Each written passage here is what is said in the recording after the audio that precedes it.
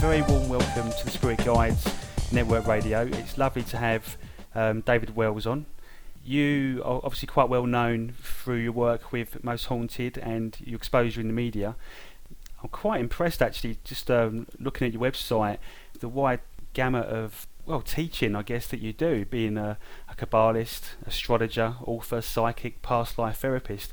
I mean, really, you've kind of touched on pretty much all areas of spirituality, haven't you? I mean, what kind of led you onto this journey?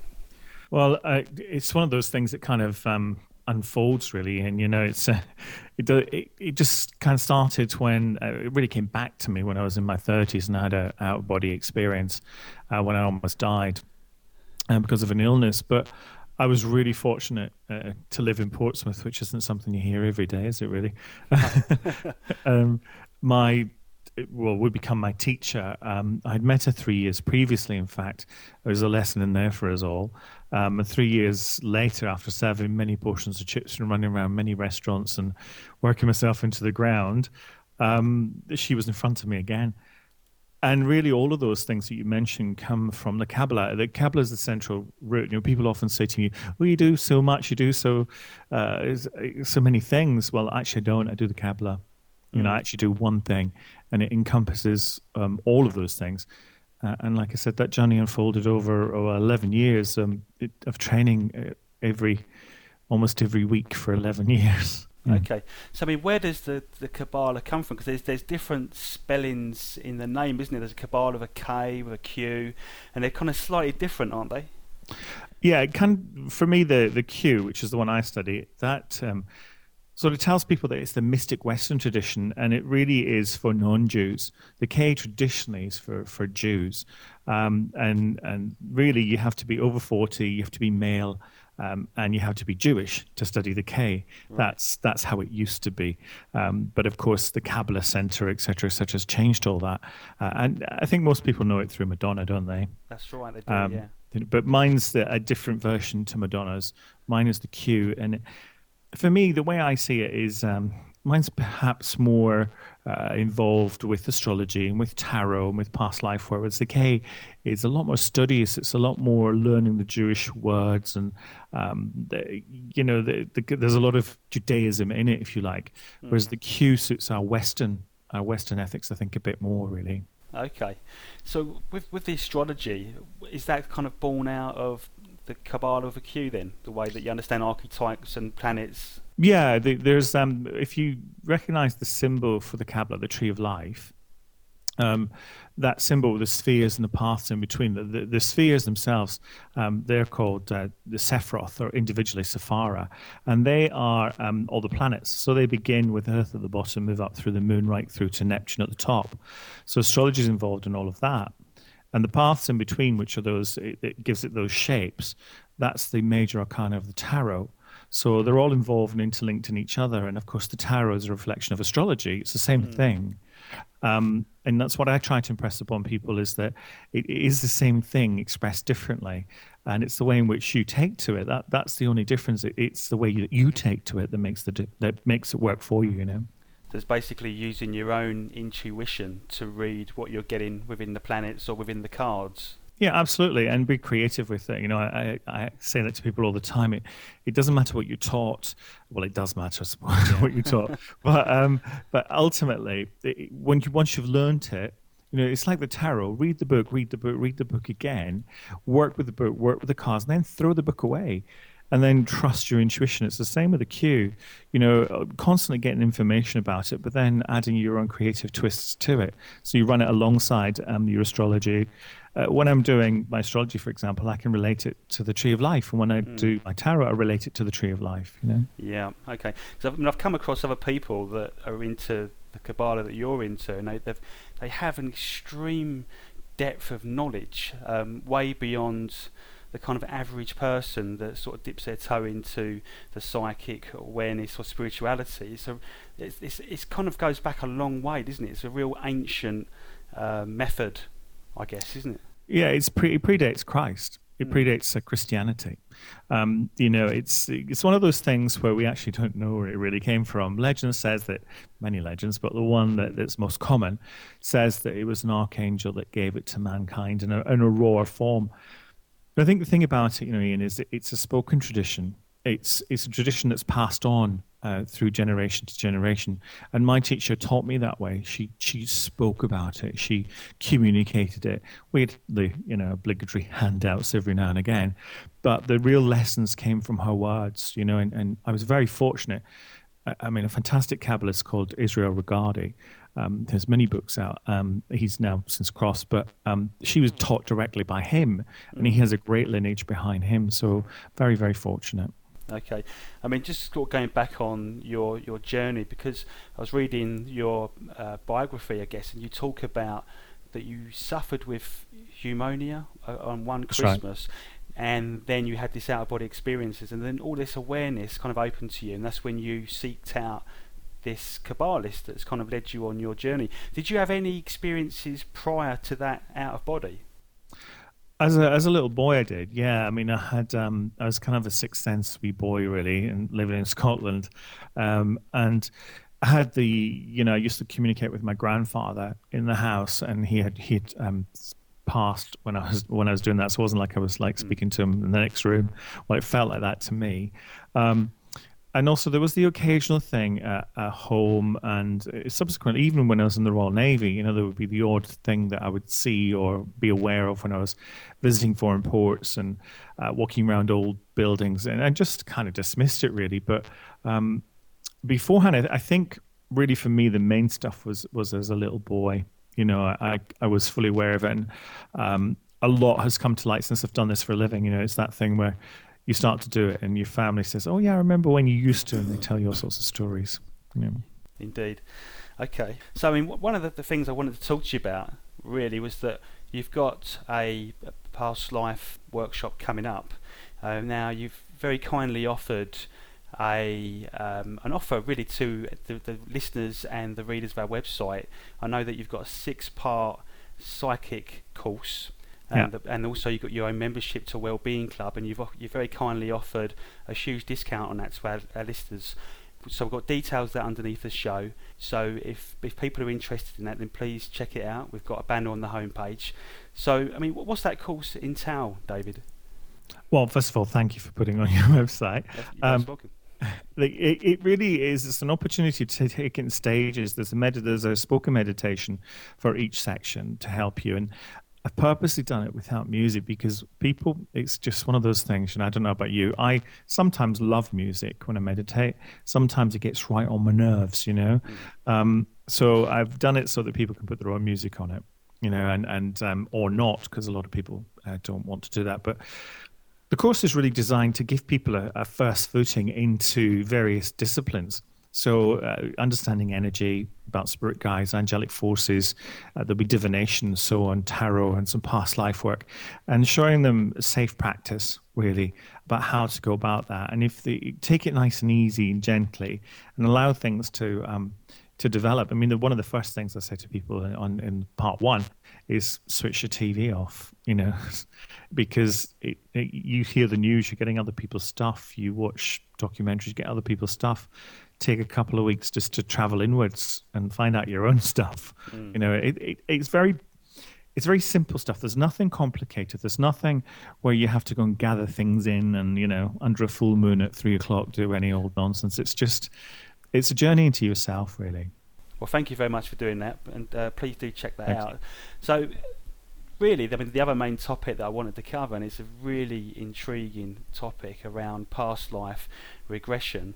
And I know that watching one of your videos, you gave this a go yourself, and you were outstanded by what happened to you. And it's almost like you couldn't quite believe it was going to happen, and almost doubted that it would. And you were thrown back to another life where you had some Greek army coming flying towards you. Yeah, that was my first regression with them. There's a lovely lady called Angera who did my very first one as part of the Qabala. Really, she's a Qabalist, and I was doing that thing, where when you do past life work, you give people a visualization, if you like, to follow. And so we're doing that visualization, and I thought to myself, nothing's going to happen here, you know. It's just going to be, what am I going to say to this lovely, sweet old lady while I'm still here, you know? And the second she said, "What are you wearing on your feet?" There I was with a pair of sandals on my feet, and I knew that that's what I was wearing, so I said it straight away. And then this whole story unfolded where I was with the Greek army, and I'd been a very naughty boy and didn't go home to my wife. I went home to my mistress instead. Oops. Yeah, exactly. Then went home to my wife, and then went back to the mistress. And the story kind of unfolded that, I then drank some wine at the mistress's house and was poisoned, which was meant for her, not for me. Right. And really, for me, what the key points really were that the depth of the emotion.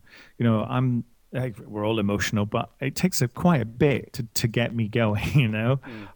But immediately, just such powerful emotions when I saw the children, when I saw my wife, when I saw my lover, all those sorts of really intense emotions. Then it was the recognition of people from that life. My lover was actually had been a partner of mine who I'd just split up from just a few weeks before. Right.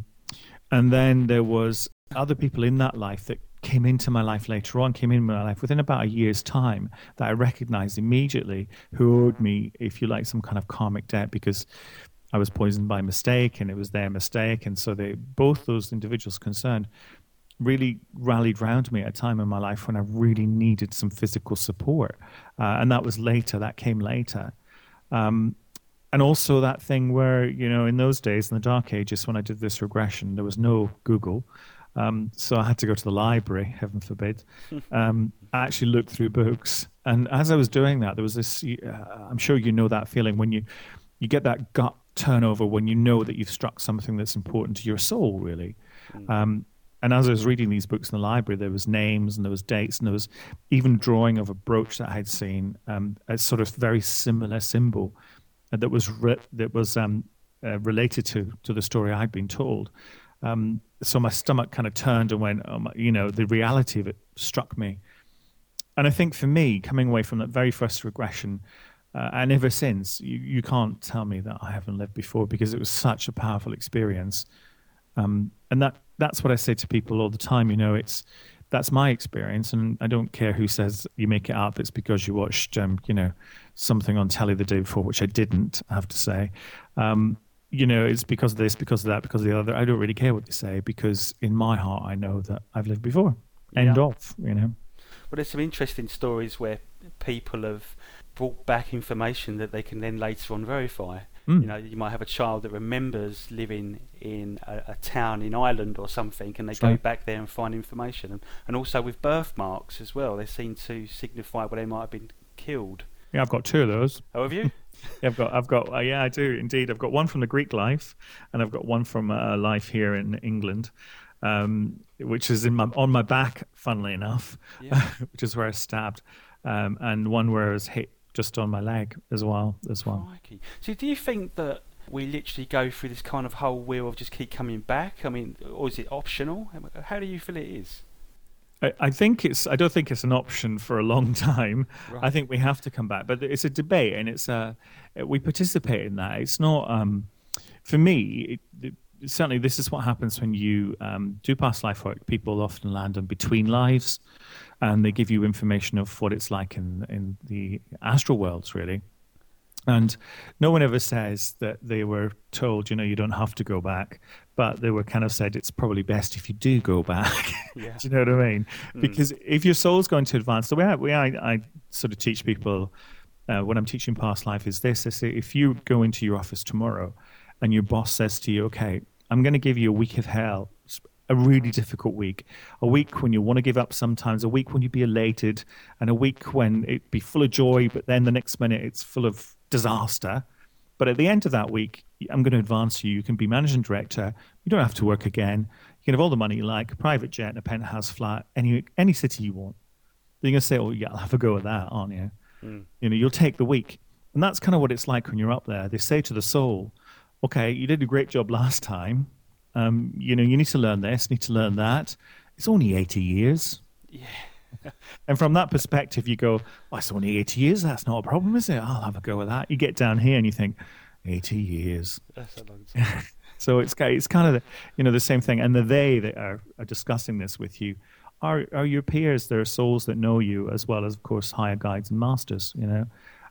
These aren't sort of faceless gods or faceless archangels are saying, "Thy shall returneth and learn this." It's a dialogue. Yeah, I think when you're in a really good mood, it's, I don't mind doing that. Or it's like when you're drunk or something, you're like, oh yeah, I do that, and then the next morning, oh no, Yeah, exactly. it's all gun ho. So I mean, obviously there seems to be an important element to past lives. I mean, do you feel that you're only given a past life if it's got some kind of meaning to heal something in your current? Absolutely, I think it's relevant to where you are at the moment, but there are various past lives. I think the most important one is your key life for this life. Your key life probably holds amongst it your greatest karmic lesson in this life. It also identifies itself mainly because you will notice a lot of people from that key life who surround you now. So your mother might have been your brother in that life, and your uncle might have been, a king, or you will notice that there are a lot of people from that life that surround you now, which are a true indication that key life is very important. But you can go back and have a look at it more than once. It's not a one-hit wonder. You don't get one past life and then that's it. You can't see it again. You can go back for more information, most definitely. And I say to people, do that. Exhaust one life, exhaust it. Get all the information you can from it. Then look for another one. Sure. Okay. So obviously with the whole reincarnation thing, have you ever tried the progression thing where you're able to sort of look into potential futures with people? I don't do progression. It happened once to me, actually. It wasn't Anne, but it was during my training. Anne was helping with someone else was doing the regression. And it was into this life, the life that I now have. And I saw myself being born, which was a bit of a scary thing. But I remember looking at my mother in this life, and I remember seeing what she was wearing, and I told her what happened to me, and she was, I have to say, very shocked that I knew, because I couldn't remember it, I guess, but so that was for me a proof. Now, as far as progression goes into future lives, I understand how that can be interesting, be fascinating, and it can definitely work because we're in this moment, but next incarnation we could be backwards chronologically in time or forwards. I don't believe we just step on and go forwards every time. Right. So time is circular, perhaps not linear. However, the proof is easy to find backwards. You can't really find it forwards in this life just yet. So you may go and have a progression, and it may be as true as anything, but the proof is very difficult. That for me is the thing with the progression. The proof is very difficult. Whereas you can prove it backwards, it's very difficult to prove it forwards. And I do past life work because it informs me where I am now, how I got here, and the skills I have at my disposal. And I think if I go forwards, then it might just make me want to achieve probably some wonderful life in the future. Yeah. Well, I actually should be concentrating on the now, really. Okay. So sort of taking everything into account with all the different teachings that the Qabalist, the tarot, the past life, the spirituality, the psychic clairvoyance that you've got as well. Are they tools that you've developed along the way in other lifetimes? They definitely are. Yeah, they most certainly are. The tarot, for example, I couldn't really gel with the tarot. When we first started doing tarot as part of the Qabala, it's the major arcana, like I said, are the paths between the Sephara, so between the planets, the paths are these major arcana. And when you do meditations, you will walk the path of, say, the devil or death or the high priestess or whatever. And I was okay with it, but I never really, tarot, I never wanted to work with. Then I had a past life regression where I had worked with tarot, and I had worked for nobility, I'd worked for a king, and told him I was female in that life, an oracle, if you like, and told him the truth as I had seen it, and it was borne out to be the truth, but of course it wasn't the one he wanted to hear, because he would be defeated in battle, and he removed my head from my shoulders. So that's going to put you off for a few lifetimes, isn't it? Yeah. Put you off for a wee while. But when I got over that, and I saw the regression, I understood the reason for it. I picked up a pack of cards and kind of really soared from there. It wasn't one of the things I had to try particularly hard at understanding. Yeah. So there's your tools really. You've got the tool to look backwards to see who you are today, but you've got the tarot to sort of look forward and seeing the potentials that may happen in the future. Yeah, and to guide you, I mean, your tarot is it's a great thing for looking into possible futures. But I think more importantly, it's a great tool for looking at the psychology of who you are now. Meditate upon the cards for yourself. If you've got if you want to attract towards you, say, for example, if I feel I'm being deceived, if I feel that someone's not been completely honest with me, then I will meditate on the devil card. I will put myself into the devil card and have a conversation with him because I'm looking for clarity. And you may get some clairvoyance and you may get some information during the visualization. But what you're essentially doing is you're activating the card in your life. You're drawing the card towards you. You're saying, okay, remove the deceit, remove the veil for me. That's what you're asking for. And that's essentially what will happen. And believe me, it truly works. Yeah. So, I mean, with the tarot and the astrology, astrology seems to be more of a sort of broader picture, what's sort of happening at the macro level. Well, it can be. I mean, a lot of people associate astrology, of course, the newspapers, don't they? Yeah. And when we write, I mean, I'm a sun sign columnist myself, so I do write for papers and magazines. But when we do that, we do look at the broader sweeps, and because you're trying to help, a very large section, 1/12 of the population, really. Now, clearly, on an individual level, you bring it right down to a personal chart. Astrology can work on a day-to-day basis. It can help you understand the day, not as well as the month and the year ahead and all the rest of it. But on the sort of level that most of us work with, which is the bigger level, it's the outer planets. If you look at, say, for example, in 2011, Neptune's moving into Pisces, then it's the first time since the Renaissance.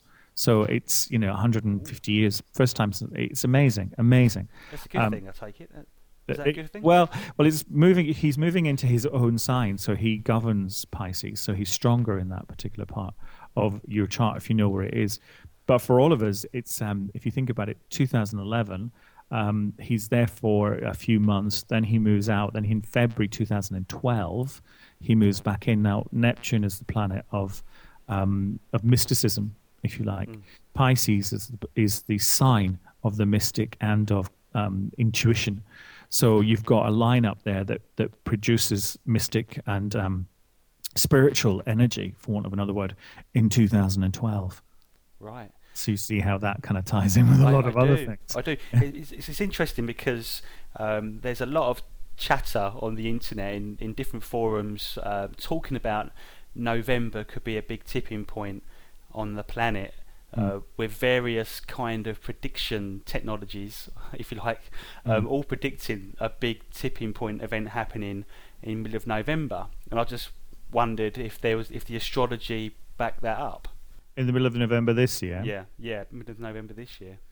I mean, there's astrologically, there's all the planets are starting to move forwards, which is rare. It's very rare that all the planets are in a positive motion as opposed to one or two going backwards. So November is a far more positive month than it has been for a very long time. Right. Doing the astrology just recently has been a bit kind of, how to dress this one up in a Sunday frock. Do you know what I mean? Trying your best to make it smiley.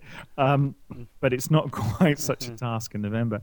But I think for me, it's the Jupiter-Uranus conjunction is one of the main things, and Jupiter moves forwards on the 18th of November, and Venus moves forward at the same time.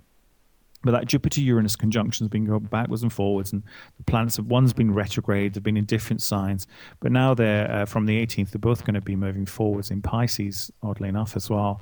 And that's the intuitive thing. And if Jupiter's expansion, if Uranus is science, they're in the sign of intuition, so that's probably where that's coming from. So does it mean there's a certain energy or archetype that we can all operate in? Is it like a filter that all of a sudden becomes available? Yeah, I think it has been there. It's been there for a wee while, and Jupiter changes signs once every year. Sometimes, next year he's in 3 signs, which is unusual, but it's a once every 12-year cycle that he's in your own sign. Uranus is about to move as well into Aries. Now, I think that happens early next year. Jupiter will also be in Aries. And then again, you have that expansion and growth, and you have that science, but you have it in the sign Aries, which is the firstborn. So you've got new and creative impulses. So you've moved from intuition and thinking about it. You've moved from, shall we do this? What about this? And those sparks of dreams. When scientists often get their illumination during dreams, don't they? That's right. Then as it moves next year into Aries, it's that first flush of creativity. Yeah. So they're very interesting times, and I think there will be great advances made, particularly with science and what we do for a living.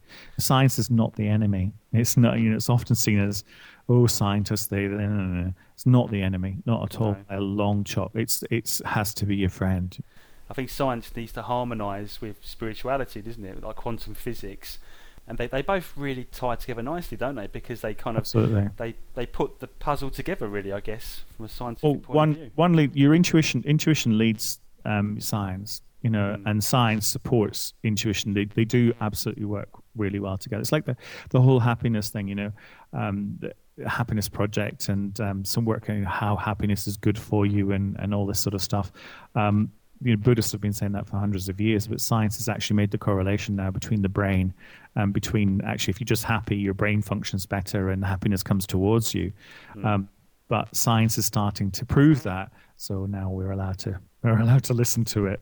But it's been there for hundreds of years, so science is supporting it, really. Certainly, yeah. It's certainly been awakening with more and more people exploring spiritual techniques, aren't there? So you see that continuing. Yeah, most definitely. I definitely do. And certainly with Neptune moving into Pisces in permanently in 2012, most certainly. And I think, there's the precession of the equinox, which, is that once every 26,000 year cycle that changes. So we're moving from the fish. So we're moving from the time of the fish into the time of man. The precession of the equinoxes go backwards on the wheel. So we're moving from Pisces into Aquarius, and we're starting that lock-in into literally the age of Aquarius. Aquarius is about man. It's about science. But it's also about a social group. It's about human family, if you like. And I think that's where it will show itself. We'll become perhaps a bit more realistic when it comes to understanding that actually we are all one, we are all the same being, which is a teaching also of past life. If you're taking the mickey out of someone now, then watch out, because that'll be you next time around. Indeed.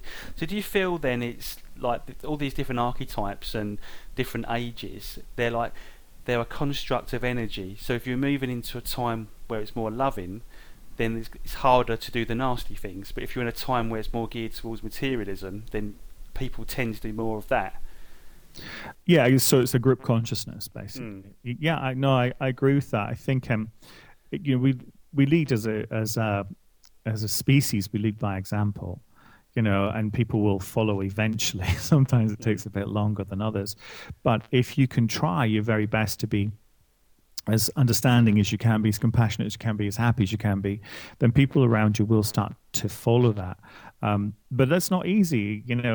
I'm certainly nowhere near a sainthood just yet, let me tell you. I'm way off it, as was demonstrated by someone who cut me up in the roundabout today. But, but one day I might be able to say, that's fine, please go ahead.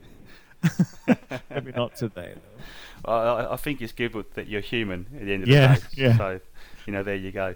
Getting back to the past life stuff, have you got any sort of anecdotal case studies that you could share that's, that what you've done with people really, that sort of help prove the point? Well, I think, it depends what you're talking about with proof. I mean, if it's proving past lives, then I think, every regression that you do, someone will say that just makes perfect sense.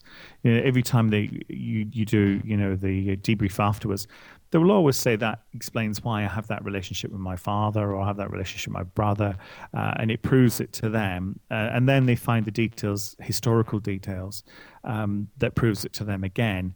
I'm always a bit dubious with history, though, and I don't get too upset if people can't find the truth in history, because history's written by men normally, and also people with an agenda. There's a great story I heard about, if you imagine this, for us, a football match between England and Scotland, and you're sitting watching on TV with the sound off, but you're listening to a commentary.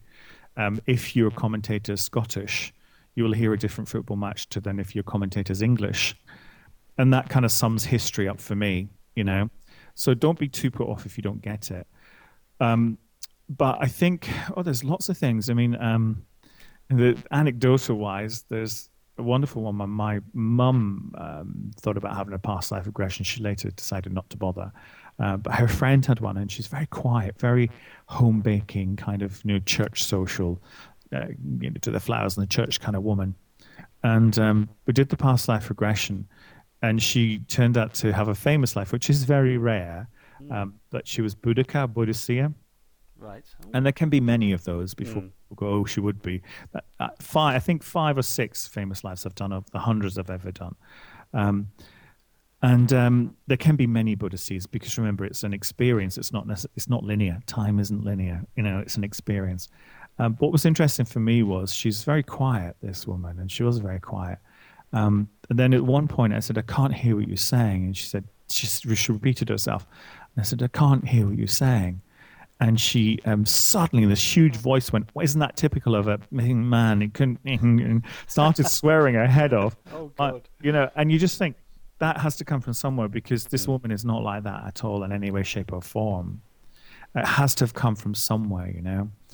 I'm not suggesting for a second, you know, people say, another myth they say is, you know, if you're French in a former life, you will talk French. Well, you don't. You talk English, but you know, you might think in French, but you're certainly talking English. And when you come round, you don't suddenly become fluent in French because you had a past life. You might be able to understand it a bit more, but you don't suddenly walk around the town talking French. Yeah. You don't get stuck in the past lives. But there has been many people who've called me after the event and said, I've checked this out and it's true and I didn't know this. And so it happens all the time, really. So I think one of the big things that I've read on it is that people may have a phobia suddenly at the age of 32 of drowning, and they can't understand. It's completely irrational. And when they had the past life regression, they actually drowned at that age in another lifetime, and that's kind of odd, isn't it? Where you're reliving a phobia. Well, you're sort of you're remembering that time. Your soul's remembering that time. And it's just it's the same when people go to somewhere where they had a particularly strong past life.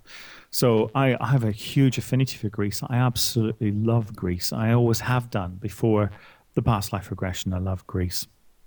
And when I go there, I feel like I've come home. I truly feel like I've come home.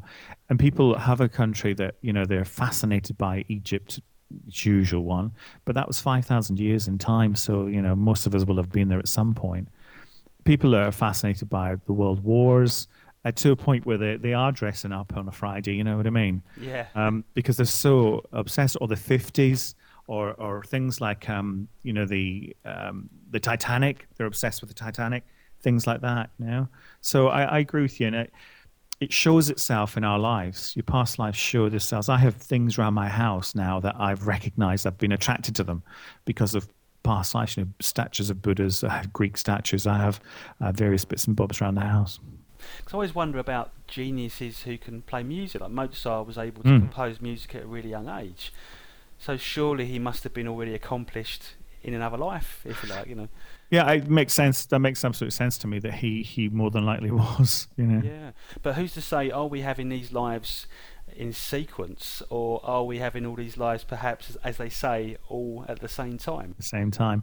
That's the web theory, where you sit in the middle and there's lots of strands around you going to, if you like, times on a wheel, and all the strands are of your different beats. I couldn't answer that one. I can't for the last person say, well, that's definitely not true, or that is absolutely the truth.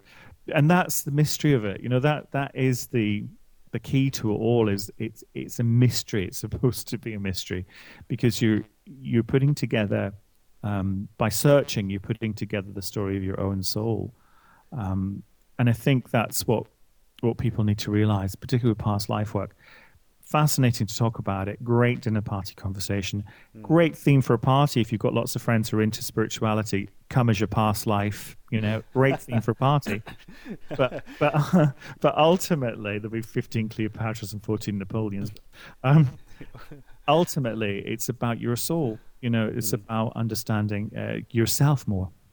I mean, how many past life regressions have you done? For other people or for myself? Well, actually, I mean, how many have you done for yourself and perhaps other people? I've personally had over 25 past life regressions myself. So not on yourself, but someone helping you to go into that state. Yeah, well, some I've done myself. I mean, as you become more advanced and you trust the information more, you can do them yourself. And you can certainly visit the Akashic records. The past life section of the psychic course, there will be a meditation on there to visit the Akashic records, and you can certainly do that on your own and get information from past lives. But as far as doing past life for other people, I think I've lost count really on that one. I don't keep count anymore. Have you come across anything that's just mind blowing? Oh, lots of things. I think probably the most. Well, you can't say weird because that's not true. They're all, they all have their moments. A few that come to mind is one. It was an alien. Tell me about that one. Yeah, someone had a past life regression.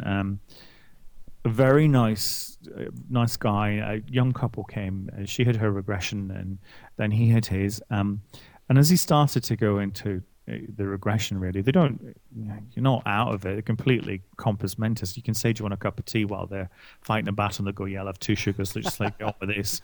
You're not that far gone. And he started to shake and tremble, but in a kind of like, he really trembled, almost like he was moving backwards, forwards, and up and down at the same time, And I was actually starting to think, I'd never seen this before, and I didn't understand what was going on. I was thinking, oh my God, I'm going to lose one, And he started to go into the regression and talk about seeing lights and seeing light beings. And then he saw one being, and I asked him who he was. And there was a pause. And, when you do regressions, if any of your listeners do them, they will understand that you see and feel with the client. That's where you're supposed to be, but alongside them, really. And I knew it was his brother. I mean, his brother in that life. Because he was the same kind of light being, and he said, it's my brother. And I asked him to put his hand up, and he saw his hand was light. And he kind of freaked for a bit, and I had to sort of calm him down a bit and said, but, just go with it. You can question afterwards, and I think that's the key. Yeah. If you're having a past life regression, it doesn't matter if there's 5 llamas, 14 dancing girls, and 65 aliens all trumpeting your name. It doesn't matter what's happening. You have to go with it, then question it later. And he did that. And actually, it made sense to him later on because he kind of felt that he was always on the outside. He was always on the outside looking in. And as for the alien thing, I mean, it was simply explained to us that, it's kind of naive to assume that as a human being, you're the only creature in the universe. And that it was as simple as that. Yeah, we're very open-minded on this website. And we do interview quite a lot of people that had experiences with aliens, like especially the Greys, for example. And why not? Well, he wasn't a Grey, which I was kind of in a way relieved about, because I think if he'd seen that image, he may have been thinking what's because of. He was just almost pure light. He was a very translucent kind of creature, which I've subsequently seen in other people's regressions. In fact, I've just come back from Australia.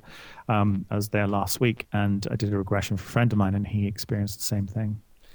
I guess if you're pure light, then maybe it's a reality perhaps is a lot more higher in vibration. Maybe it's not as dense as our reality. Well, definitely, and that it is as simple as that. Of course, it's all about energy. It's about energy and vibration. Yeah. Okay. But it doesn't matter what they get.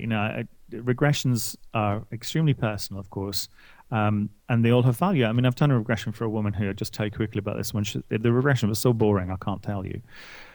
All she did was fish. She fished from this boat. She built the boat, first of all, and then she fished for about 40 minutes. And I was like, oh, for God's sakes, what's going on, Thinking, is there anybody by the bank? No. You can't fish? No. Are you having a sandwich at least? No. Absolutely nothing. And eventually she drowned. Oh. So I was like, hurrah, at last. Oh, God.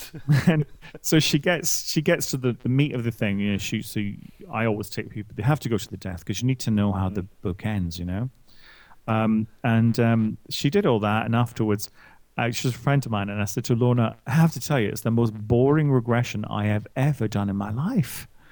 And her answer was priceless, and it put me in my place. And she said, "Oh, I'm sorry, I thought it was about me." And she's absolutely right. And what it was her life was so hectic she'd forgotten what peace looked like. Right, gotcha. You know? And she went back and rearranged her life so that she found peace, and she went fishing. Yeah, lovely. I mean, that kind of lifetime is great, because most people think, oh, if you go to a past life, you want to dream up something magnificent. Yes. You know, but why would you dream a life of fishing? Yeah, exactly. Yeah. Exactly. Fantastic. Yes. So with the course that you do, I know you've got one coming up on is it the 20th? Yeah, 20th in Chester. Yeah, so how do you teach people to regress, or are you just regressing them? Now, we go through a various process throughout the day where we talk about past life work, how it works. So we do some meditations to open them up and get them used to visualizing. Very gently throughout the day, start to lead them into the prospect of karma and reincarnation, who may not have been in their life before. Show them several processes of how to do that, how to discover who will have been in their life before. And then the last meditation of the day is actually to the Akashic records, so to give them a glimpse of their own past lives. The day is built upon, it's about them. It's about you as an individual, really, trying to find where past lives will have affected you, who they'll have affected you with, and what you want to do with that. You know, how do you move that forward? You can't do past life regression for, I wouldn't do it for more than one person, one-on-one, a full regression. So you have to take it a bit more gently when you've got 40-odd people, because you'll have Joan of Arc having a trauma over one corner and, you know, Bob the Builder in the other one, you know. Gotcha.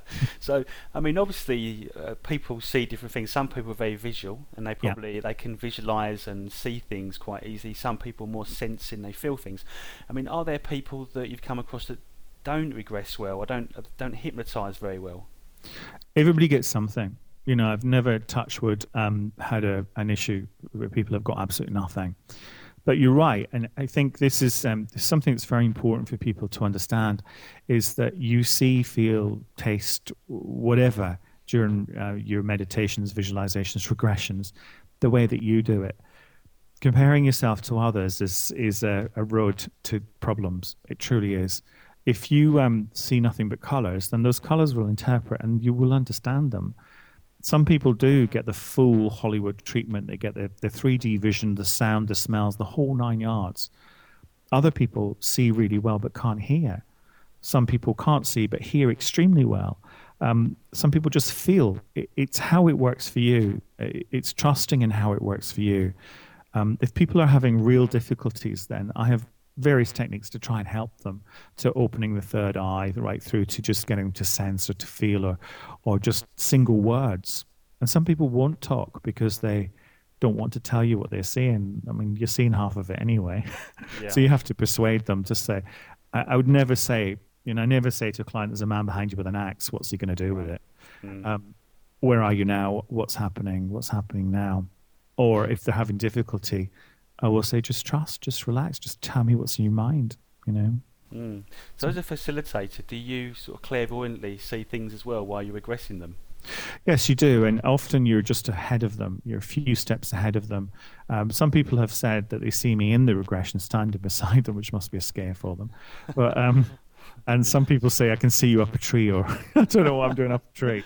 But some people are aware of you in there, but I do see just ahead of them, and that's really for it's so that I know what's coming. So if it's a difficult regression, and some are, that I'm aware and I'm ready just to help them with extra energy and help protection and and some healing. I use Reiki and send the symbols backwards, and that sort of anything you can do. And no regression, no two regressions are the same. Somebody will need a lot of healing and perhaps maybe not so much vocal. Other people will need just to talk and talk. Some people will need to scream. Some people need to cry. Some will need to laugh. It's individual, really. Yeah, it is a very emotional thing. I have had a regression I'm one of the people that see colours. I don't actually see the whole 3D thing. Unfortunately, the first time I had it done, I was really disappointed, and the therapist gave me my money back. He felt so bad. But then I knew that I was a more clairsentient person. I've always felt and sensed rather than seen. Yeah. And so the next time I went to see a different therapist, and I just let the colours come to me. Well, colour's the first language of the astral world. It's the very first language. The first thing lots of people see is colour. It's and some people would be highly delighted to get that far, let me tell you. But it is the first language, and it can tell you so much. Yeah, exactly, yeah. Wow, absolutely fascinating. So you got any other sort of past life stories? I think one of the most amazing past life regressions I ever had was when I did a joint past life regression. So myself and a friend of mine who I'd known for a few years at that point.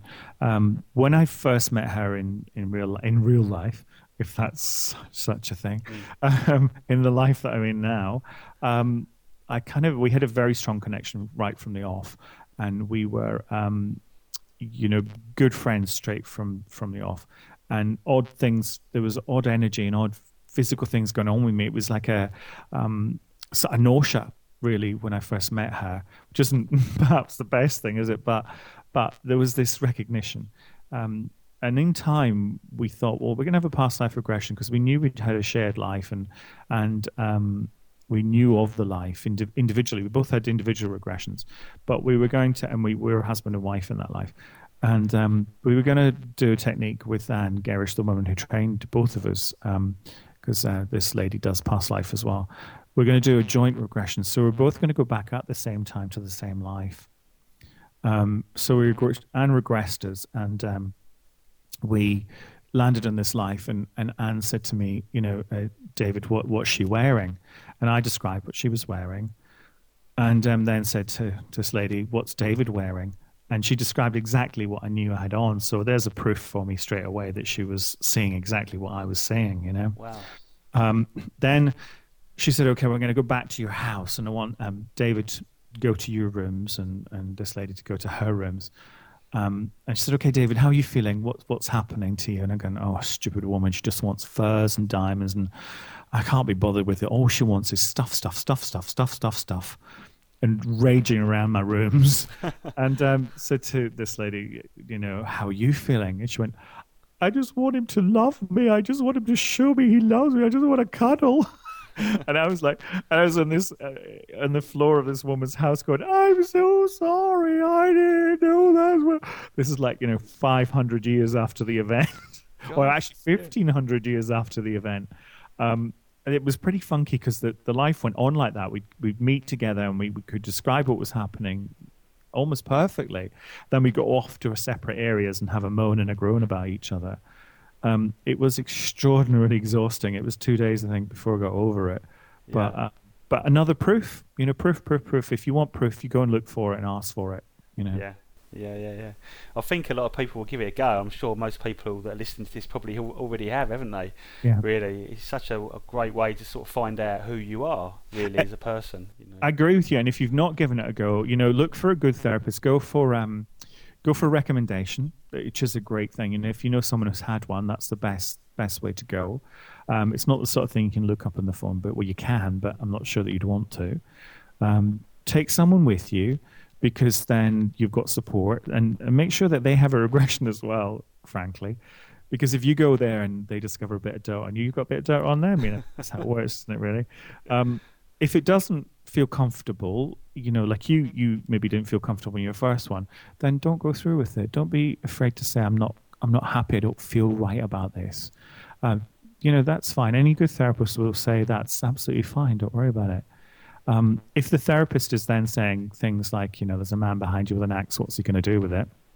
You're definitely in the wrong place, and you need to stop it right there and then, because they shouldn't be telling you anything other than what's happening now. Where are you? What's happening now? How do you feel? Those open-ended questions. And make sure that the therapist is prepared to follow up on it. If you have any issues, they should be on the end of a phone, so you can call them and say, I don't feel comfortable with this, or this happened. Could you explain this to me a bit more? Yeah, Okay, and if anybody wants to attend David's course and you're listening to this before the 20th of November 2010, then do check out the details underneath the show, and then you can find out how to attend the course. So, I mean, what are you up to these days, Dave? I know that you was on Most Haunted. Most people know you with that. I know that you're not on there anymore, are you? No. Are you doing any other sort of TV work at the moment? I'm not. No, I'm not doing any telly at the moment. Okay, is that a good thing? It's probably a good thing, is it? Get away from it. I'll get away from it for a little while. It's only a good thing to be away from ghosts for a while, let me tell you. But it's extraordinarily exhausting. That is that sort of investigative side is probably some of the most tiring work you do. Yeah. I'm working on certainly a lot more courses. I'm doing a great course on archangels, so power archangels, which are it's the 10 archangels of the Qabala, really. Sort of a kind of antidote to the fluffy angels, which I think are fantastic. And I have friends who work with angels all the time. And this should be gentle and peaceful beings. Of course they should be. But there's also archangels that can really move some stuff for you if you want that moving, and certainly the 10 on the tree of life are there to help those experiences in life to be moved along a lot quicker for you. So I'm looking at the ones that can really shift the stuff, the ones that will cut through karma, and the ones that will take away structures that you no longer need, and all in your own, on your own time, and help you. So I'm doing a great course on them, and working with the website, and Jill, who helps me, that does a sterling job. She does an amazing job with all of that, and the newsletters, and trying to create a community. I think more than anything, Ian, that people recognize their own creativity in amongst it and their own ability, and perhaps just take the information and make it their own. That's what I really want people to do, as opposed to following any particular. This is what I've got to do. On a Thursday I do this, on a Wednesday I do that. Just how do you feel? Trying to encourage people to do more of that, really. Sure. So what's the Wellbeing Club that you run? The Wells Being. Oh, the Wells Being. Sorry. Wells Being, yeah. It's a great name. It's just exactly that. It's a forum for people who are like-minded people who want to. Eventually, what we're doing is we're building the website, but with their input. So it's a bit sparse at the moment, but we want it to be about what they want. So the creativity part as well. Creativity is why we're here. That is, it's like number one rule. Creativity, create is number one rule of being human. And really number two is be a Wells being. And what we're trying to do is to get them, what do you want from this website? Do you want more input from me? Do you want input from each other? Do you want to know where everybody is? So we've got people on from Canada, people from Australia, South Africa, we've got them from Norway, we've got them from Pompey, we've got them from Birmingham, we've got them from everywhere. But looking for a safe place for them to come and talk about their beliefs and ask questions of each other, it doesn't perhaps go down the route of some other forums. Yeah. Okay. And I guess being private as well is quite good as well, because people can say what they like, can't they? I mean, not say what they like. People don't like to necessarily put things out in the open if they don't want their friends to know that they're into spiritual things. Yeah, absolutely, and I respect that. I mean, I go to Witch Fest normally. I wasn't there this year, but I will be there hopefully next year, and they have a no photograph rule, none within the building, and that's simply because you could be a bank manager and you're entitled to your privacy if you don't want people to know that you're also a witch. But, because it would just, and I agree with that philosophy. I think often when I was starting with the Qabala, people would say to me, "What is the Qabala?" And I would try to explain it and see that look on their face, that glazed look on their face, and in the end, when people said to me, "What do you do?" I just said, "Oh, just a bit of meditation," and that's fine. If they want to know, they'll find out. And it's the same when people say to me on flights or airports, "So what do you do?" I just say, I'm a writer. What do you write? Yeah. I just say I write for women's magazines. Because you say you're an astrologer, it's like, I'm an Aries. Did you know what's that? Yeah, being a doctor, really. Wow. Okay. All right. Wow. Thank you, David. I mean, that was a lovely interview. Brilliant. Thank you very much. Yeah, and I wish you all the best with your website and also your courses. And do pop along and have a look at David's website. Is it davidwells.co.uk? That's the one. That's the one. Yeah. And well, thank you for coming on. I wish you all the very best. Thank you, Ian. Appreciate it. Thank you.